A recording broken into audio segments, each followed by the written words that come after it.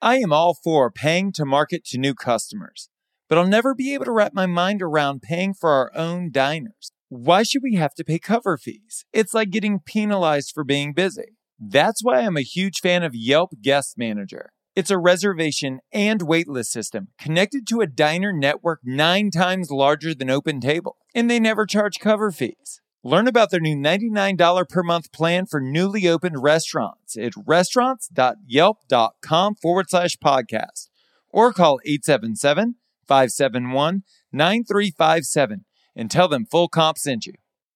Now here we go. Profitability, it's a moving target in restaurants. I've said quite often, if I had to go back to college again, I might study widget making because it seems a lot more straightforward. It's something that we're in daily, especially on the operations side, and happens to be something that I love, so I guess the widget making can wait. Welcome to Full Comp, a show offering insight into the hospitality industry, featuring restaurateurs, thought leaders, and innovators. Served up on the house.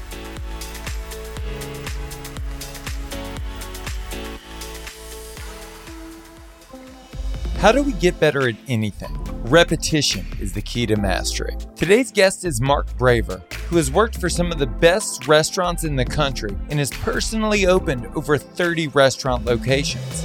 The lessons he's learned through this process have led to a formulaic view of our industry that have not only made him a better operator, they can make us better too.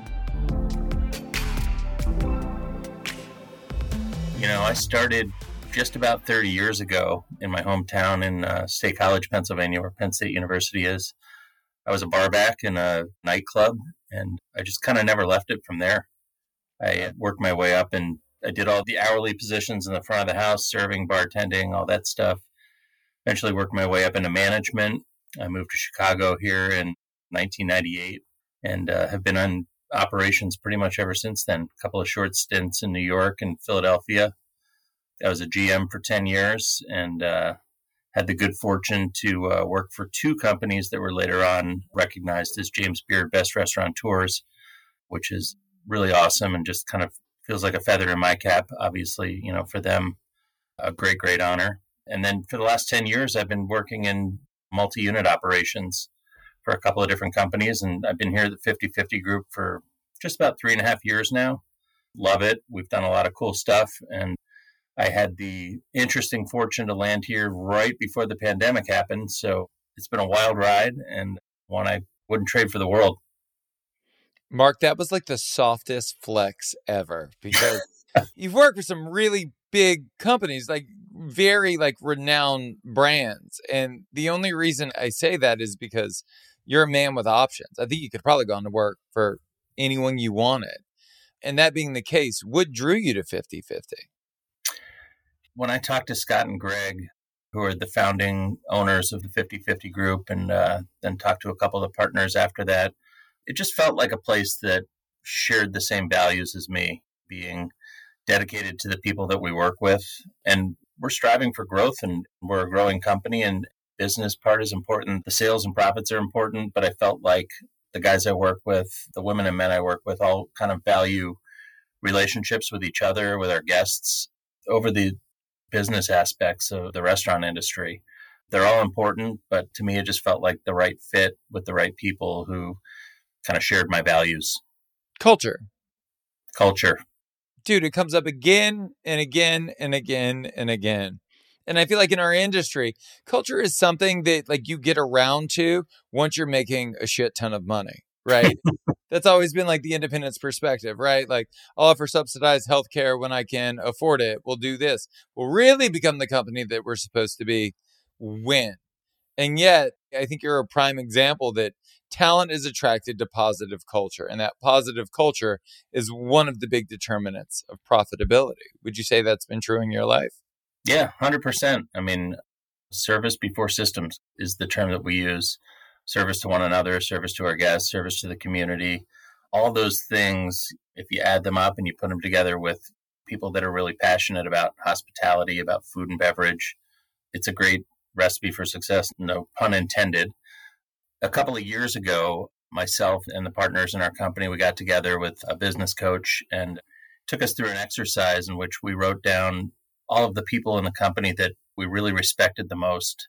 And then we extrapolated that to what are the qualities of these people and why do we respect them? So we wrote down all those qualities. And this exercise turned into what became our 5 core values in our company. I don't even know if everybody in our company knows it, but they're really based on the people that we admire the most, who we work with. And so it's a really strong statement in terms of what is our culture. Our culture is literally derived from the people that we work with and respect. You said coach, and I think it's so interesting because what you see in some of the most successful companies is that coaching is a core component, that they're bringing in outside experts to help the team level up. But at least in my experience in our industry, there's also a lot of shame associated with that. And I think the reason is that it makes so much sense to pay whatever it costs to fix a walk-in cooler or to improve operations through investing in this or that. But we don't spend as much money as we should on ourselves, right? Yeah, I mean, for us, it was pretty simple. I've been on the consulting side for a short time in my career, and I've run into that where owners are too prideful to pay for some help, whether it's operations, finance, whatever it is. I feel like I work with a really honest group of people, and we looked at ourselves and we had a conversation and said, as we're a growing restaurant group, we're really good at running restaurants, and what we're not so good at is running a restaurant company. And that's when we said, all right, let's get somebody in here to help us with organization and structure. And it turned out to be a great decision. It was really great work going through that and kind of resetting our organization and our culture. And I think we've come out the other end better for it. And luckily for us, we did that. We literally started in January of 2020. And by the time everything started shutting down, we had a really clear path forward, and it really helped us navigate what was to come in the next 2 years.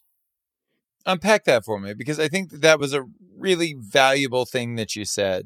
There's a difference between the business of running a restaurant and running a restaurant company. In your mind, how would you differentiate the two? Well, they're different skill sets, right? I think all of us in the group, we've run restaurants for a long time, and running a single restaurant or a couple of restaurants requires the skill set of being able to coach and manage people, control costs, look for ways to drive sales through marketing.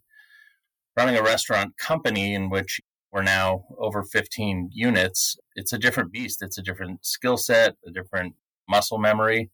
It involves a lot more thought towards organization, communication, and the idea of scalability. You don't need to have that skill set when you're running one restaurant. And I've run lots of one restaurants, and it's a great feeling. And I love that job. In fact, I opened one of our restaurants this morning because we had a manager that was out. And I love that. I love being on the floor. Running the business, the hospitality business, it's a different beast in terms of where your focus needs to be and where your strengths need to be. And to me, that's clearly communication and organization. Talk to me about the hurdle there. I would assume that when you went from being a single unit operator to a multi-unit operator, there was a learning curve there. What were the biggest lessons? What were the obstacles you had to overcome? Yeah, for sure. I mean, we talk about this quite a bit, not only from going from single unit to multi-unit operations, but really from any job to any job in our business, especially when we take somebody that maybe has worked in an hourly role for a long time. They want to step into management or as a chef. We always kind of come back to it's the difference between being a player and being a coach, right? You might be the best player in the world at what you've been doing, whereas being a coach is a very different skill set. And so I guess I would liken that the same as going from single unit to multi-unit for me, or from growing from one restaurant to 10 restaurants. You need to be able to get something out of other people, whereas in the past, you might have just been able to do it all on your own. And I guess for us, that's the trick, is figuring out how all these things that we used to love to do on our own, we can now hand off, delegate, allow other people to grow in those areas so that we can concentrate on growth. Speaking from like a firsthand experience, when I went from like a management role to an operational role, the biggest hurdle for me was kind of the way I saw myself and the way that I fit in within the company, because that's what had to change first in order for me to be successful in the role, because you're needed, but you're needed in a very different way. And egoically, it was kind of hard to stomach that. I owned and operated a bar in Hollywood, and whenever I would show up, it would get busier. And it took years to figure out that is a terrible thing. Right. Right. But it Yep. feels so good because I'm so needed. And Right. so, can you talk to me about, I guess, egoically and how you had to view yourself differently in order to succeed in such a different role? Yeah. Well, I mean, listen, it took me a long time, just like it took me a long time not to go to bed at 2 a.m. and wake up, at 9 or 10. Now I'm up at 5 o'clock, 5:30 in the morning. That took a long time to make that change, right? And making the change of the habits that you learn as a manager or a chef and having those transfer to different habits that when you're running a multi-unit organization, it takes time, it takes experience. They're not necessarily things that are written in a book that you can learn. I mean, there's a ton of books on leadership, but you really can't master that stuff until you've done it for a while. And I think that's one of the things that we've been teaching is, one of our core values is learn, do, teach. And for many of us, that meant 10 years of learning one thing, 5 years of doing it, and then teaching it. Nowadays, I think there can be an expectation. We've got kind of an instant feedback culture, right? Whether it's social media or whatever it is. Some of the people that we work with now, it takes them a little while to understand that you can't replace time and experience. They're just things that you kind of have to live through to be able to get there. And I guess that's not a great way of explaining exactly how I got to where I'm at other than being around a long time. But some of that stuff they're not hard skills, they're soft skills, and you learn them from being around great people and learning from others around you. How many different concepts do you have? And then how many total locations do you have? We have 16 total locations, and I think we have 8 different concepts, I believe.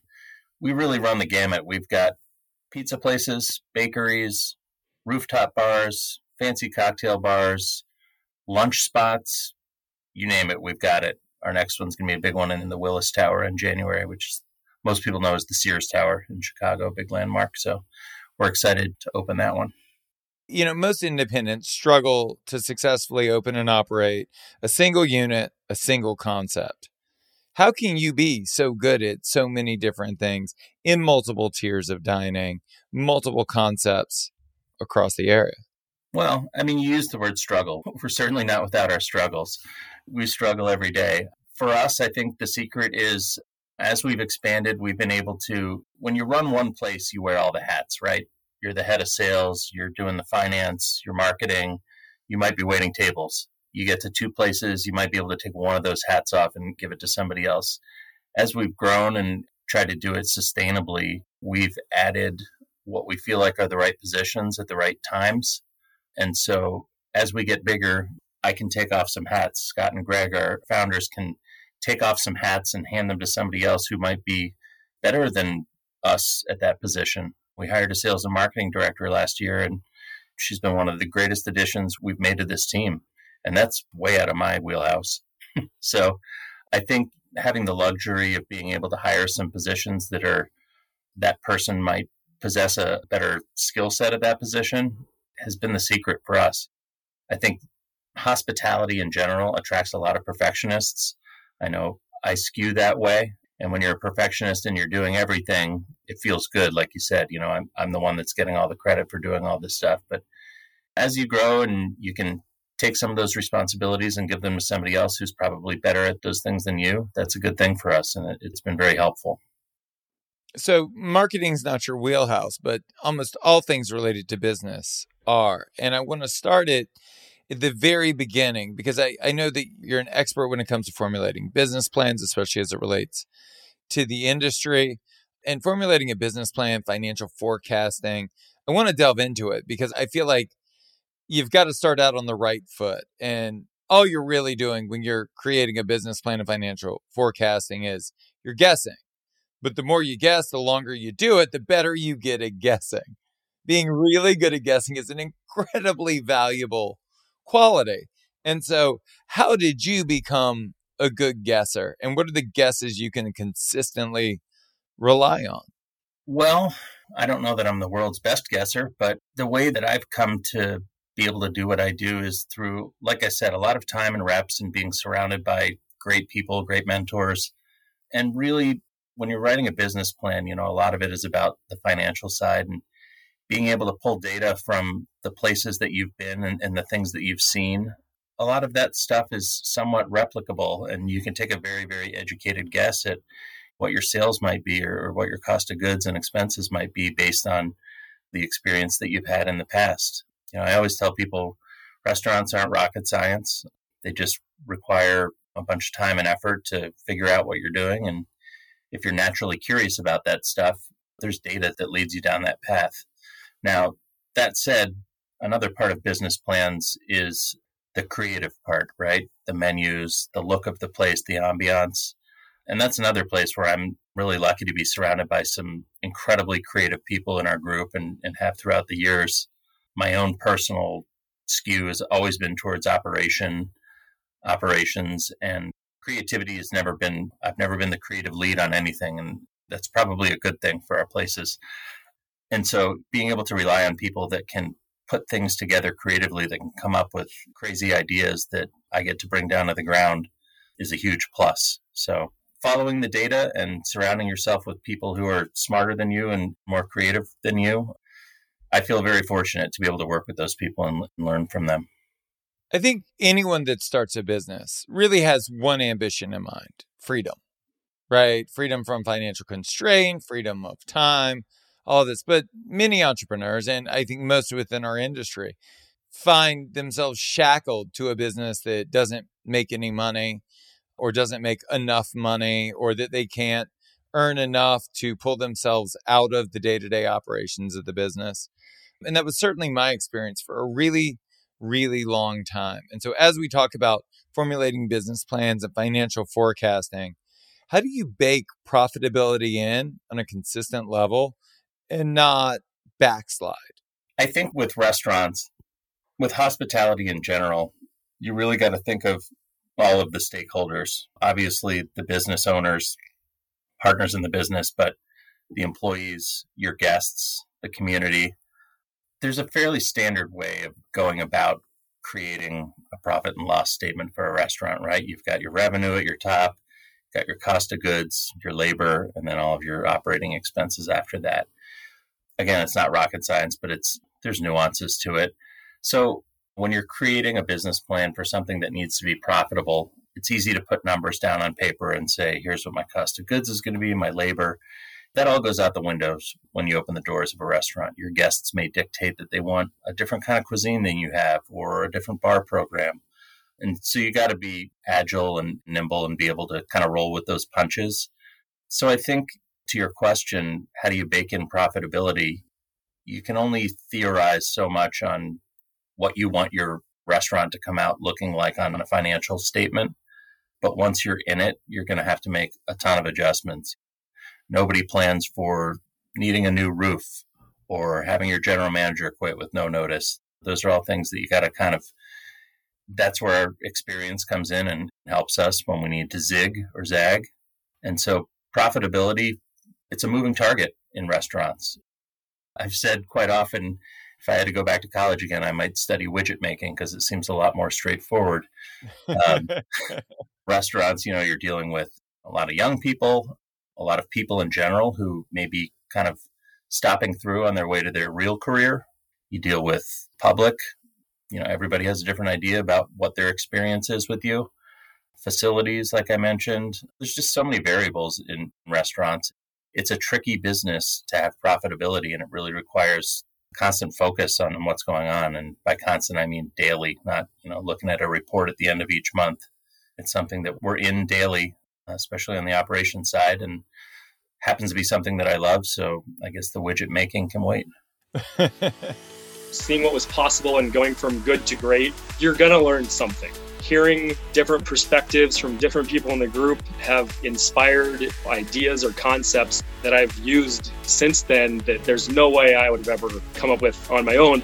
You pull it out of us as much as possible. When the well is dry, you pour a bucket in there and then tell us, now get it out. We could have been just as lost as when we started if all we got was, here's how to do it, go. These folks are independent restaurateurs, just like you, but they have one massive advantage that you don't. They have a proven plan. I'm launching my next restaurant marketing mastermind that brings together 12 owners and operators looking to massively scale revenue by working with me and by working with each other. This mastermind is so effective, we offer a money-back guarantee. So if you're interested in scaling your restaurant's revenue with a program that is guaranteed to work, apply today at restaurantmarketingmastermind.com. Again, that's restaurantmarketingmastermind.com.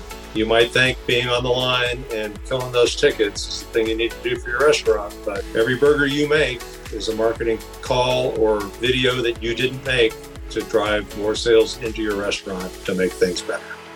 Let's talk about those operational systems, because you pride yourself on having these operational systems focused around sustainability and profitability. For the folks listening, granularly, like, what does that look like? It looks like a really delicate balance of getting all the things you need to get done during the day as a restaurant manager or chef, and having the time to spend with your guests and your staff. That's the high level, right? That's not the granular. But when we put systems in place, obviously there are systems that help with profitability. There are systems that help with accountability, systems that help with making sure our food is fresh and our bar program is tight. But really what it boils down to for me is, how can we operate our business as efficiently as possible and make sure that the most important thing, the connection with our guests who pay all of our bills, that there's ample time to do that and ample time to spend with our employees. We're an employee-first company, and if our operators, our managers, and our chefs spend so much time looking at a computer, filling out paperwork, doing systems, it kind of negates the whole process of hospitality. So for us, the goal is to put in systems that get what we need out of them, that help us run our businesses profitably, and that don't take our teams away from our guests and our staff. Are there some tools or any tech that's helped you accomplish that? Yeah. I mean, as somebody that's been around for a minute, all of the tech is somewhat new and different. When I started, it was all pencils and papers. We didn't even have cell phones and laptops. So right. There was a lot. I don't know if yelling was tech, but it seemed like it was in the 90s. That tech was in vogue when I started. Yes, less so now. Yeah, we use technology for a lot of things. We use it for ordering and inventory. We use it for scheduling our people. We use it obviously in the restaurants to order food and beverage from the kitchen and the bar. These days, there's a platform for everything, and a lot of that stuff has made our lives better and easier. Something that we think about quite a bit, though, is if we're developing people who we want to be entrepreneurs, who, when someone leaves our group, we want them to be able to go open their own restaurant if they choose to do so.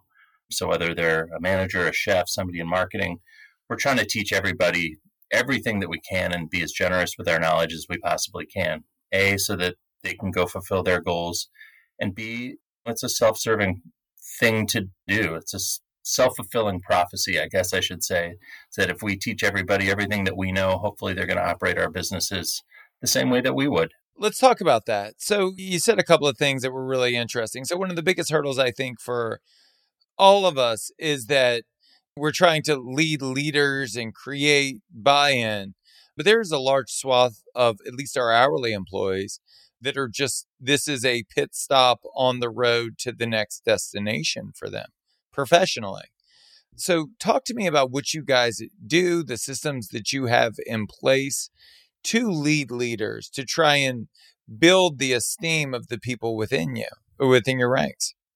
Yeah. I mean, it's something that we think about and talk about all the time, right? If our employees are the most important part of our company, how can we do right by them? How can we get better? How can we help people advance who want to advance? Or even if somebody's just making a pit stop as an hourly position, we want to make sure that their time with us is as impactful as it possibly can be, both for them and for us, for our guests. So we spend a lot of time talking about leadership, about how people can grow with us. And we spend a lot of time, believe it or not, meeting with everybody in our company. Has a certain amount of direct reports, if you will. Some people that, like my team is 5 and they're all accountable to me. And I spend an hour each week with each one of them, just sitting down in private, going over what's working, what's not working, Where do you want to be in 6 months, a year, 5 years? Who's been most helpful to you on our team? So we spend a lot of time really working on that kind of slow personal development, personal and professional development with our people. And that goes all the way down. My team meets with their general managers. My partner Chris's culinary team, they meet with their chefs. The chefs meet with their sous chefs. And so it's not that we have a meeting heavy culture, but investing the time into the people that we work with to be generous with our knowledge and help them along and really kind of understand where everybody's at on a day-to-day and a week-to-week basis has been incredibly impactful for us. There's a lot of things in our business that we're reactive to, right? A guest has a complaint, we need to react. The phone rings, you need to react. Your cost of goods is off, you need to react. So kind of slowing down and being proactive and visionary with the way that we're working with the people in our group. Like I said, it's been impactful, and I think it's helped not only the people that we're helping along in their career, but it's really helped those of us that are in leadership that are giving that advice, that are doing some mentoring. It's truly a two-way street. People that you may be teaching or leading or mentoring don't always realize how fulfilling it is. For somebody that's done this for a long time and has had those mentors, it's incredibly fulfilling to be able to do that for other people at this point. It's a beautiful idea. And we implemented it in all of my concepts as well. This idea of mutual investment, right? That this is just a stop along the way for them. But if you invest in them, their education, their careers outside of the restaurant, they'll invest more during the time they're with you. And the way we got there was, it was part of our core values. So to go back to the top of our conversation, you guys spent a weekend coming up with core values. A bunch of companies do that. You write it down, you put it in a folder, you put it in a cabinet, and you never look at that shit again. How do you live your core values? How do you indoctrinate people into your core values? How do your core values become the lens through which your team begins to evaluate their individual performances? Yeah, that's a great question. I know that the term core values in and of itself can seem like vapid and corporate. For us, it's less about writing them down and reciting them than it is about living them. The best way that we've found to incorporate these core values is that we really hire, promote, train, fire sometimes based on our 5 core values. After we interview candidates for a position, we literally rank them based on our core values. We can, for almost any position, we can teach you the ins and outs and the tasks and the day-to-day.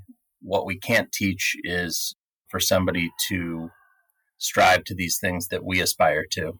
We haven't mastered every one of our core values. Some of them are, they're aspirational. They're things that we aspire to. The way that we evaluate people now, even for an annual review, is really based all around our core values. And you can have an extensive conversation based on these things because there are a lot of things that happen in somebody's week or day that are directly tied to these things. And in general, if someone is acting by supporting these core values of our company, they're going to do really well with us. Everything else we can teach and handhold if we need to. I want to pivot to marketing for just a minute. I know it's not your expertise, but 50/50 has over 100,000 active loyalty members in Chicago. Talk to me about how you guys got there. Well, we got there by when Greg and Scott started the company. This was something that was important to them because they had the foresight to understand that even if they were only ever going to be one restaurant, having a group of loyal customers was going to serve them really well. And I know that the group they came from before this had a lot of success doing that. And still to this day, it is one of our top priorities is to have people in our loyalty rewards club.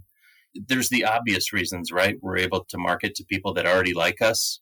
We've got a lot of people, I would say we're primarily focused in Chicago that we can reach out to at a moment's notice and say, hey, come on in and join us for this. And you peel a couple of layers away, and really what it's about is making connections with our guests. We've got some big fancy places downtown. We've also got some places in neighborhoods. And for us, the way that we generate and keep business there is by getting to know our guests, by knowing them personally. having people in our loyalty program is a natural extension of that, and it allows us to do some great direct marketing. It allows us to recognize our guests. It allows them to recognize us in a way. But I think what it comes down to really is having connections with our guests. And that's been our recipe for success. One of our kind of main tenets is that you're going to know someone here, whether it's a server, a bartender, a cook, a dishwasher, the manager. We want our guests to know us, and that's important to us. And like I said, the loyalty program is just a natural extension of that and really has been something that's been critical to our success, especially through the pandemic.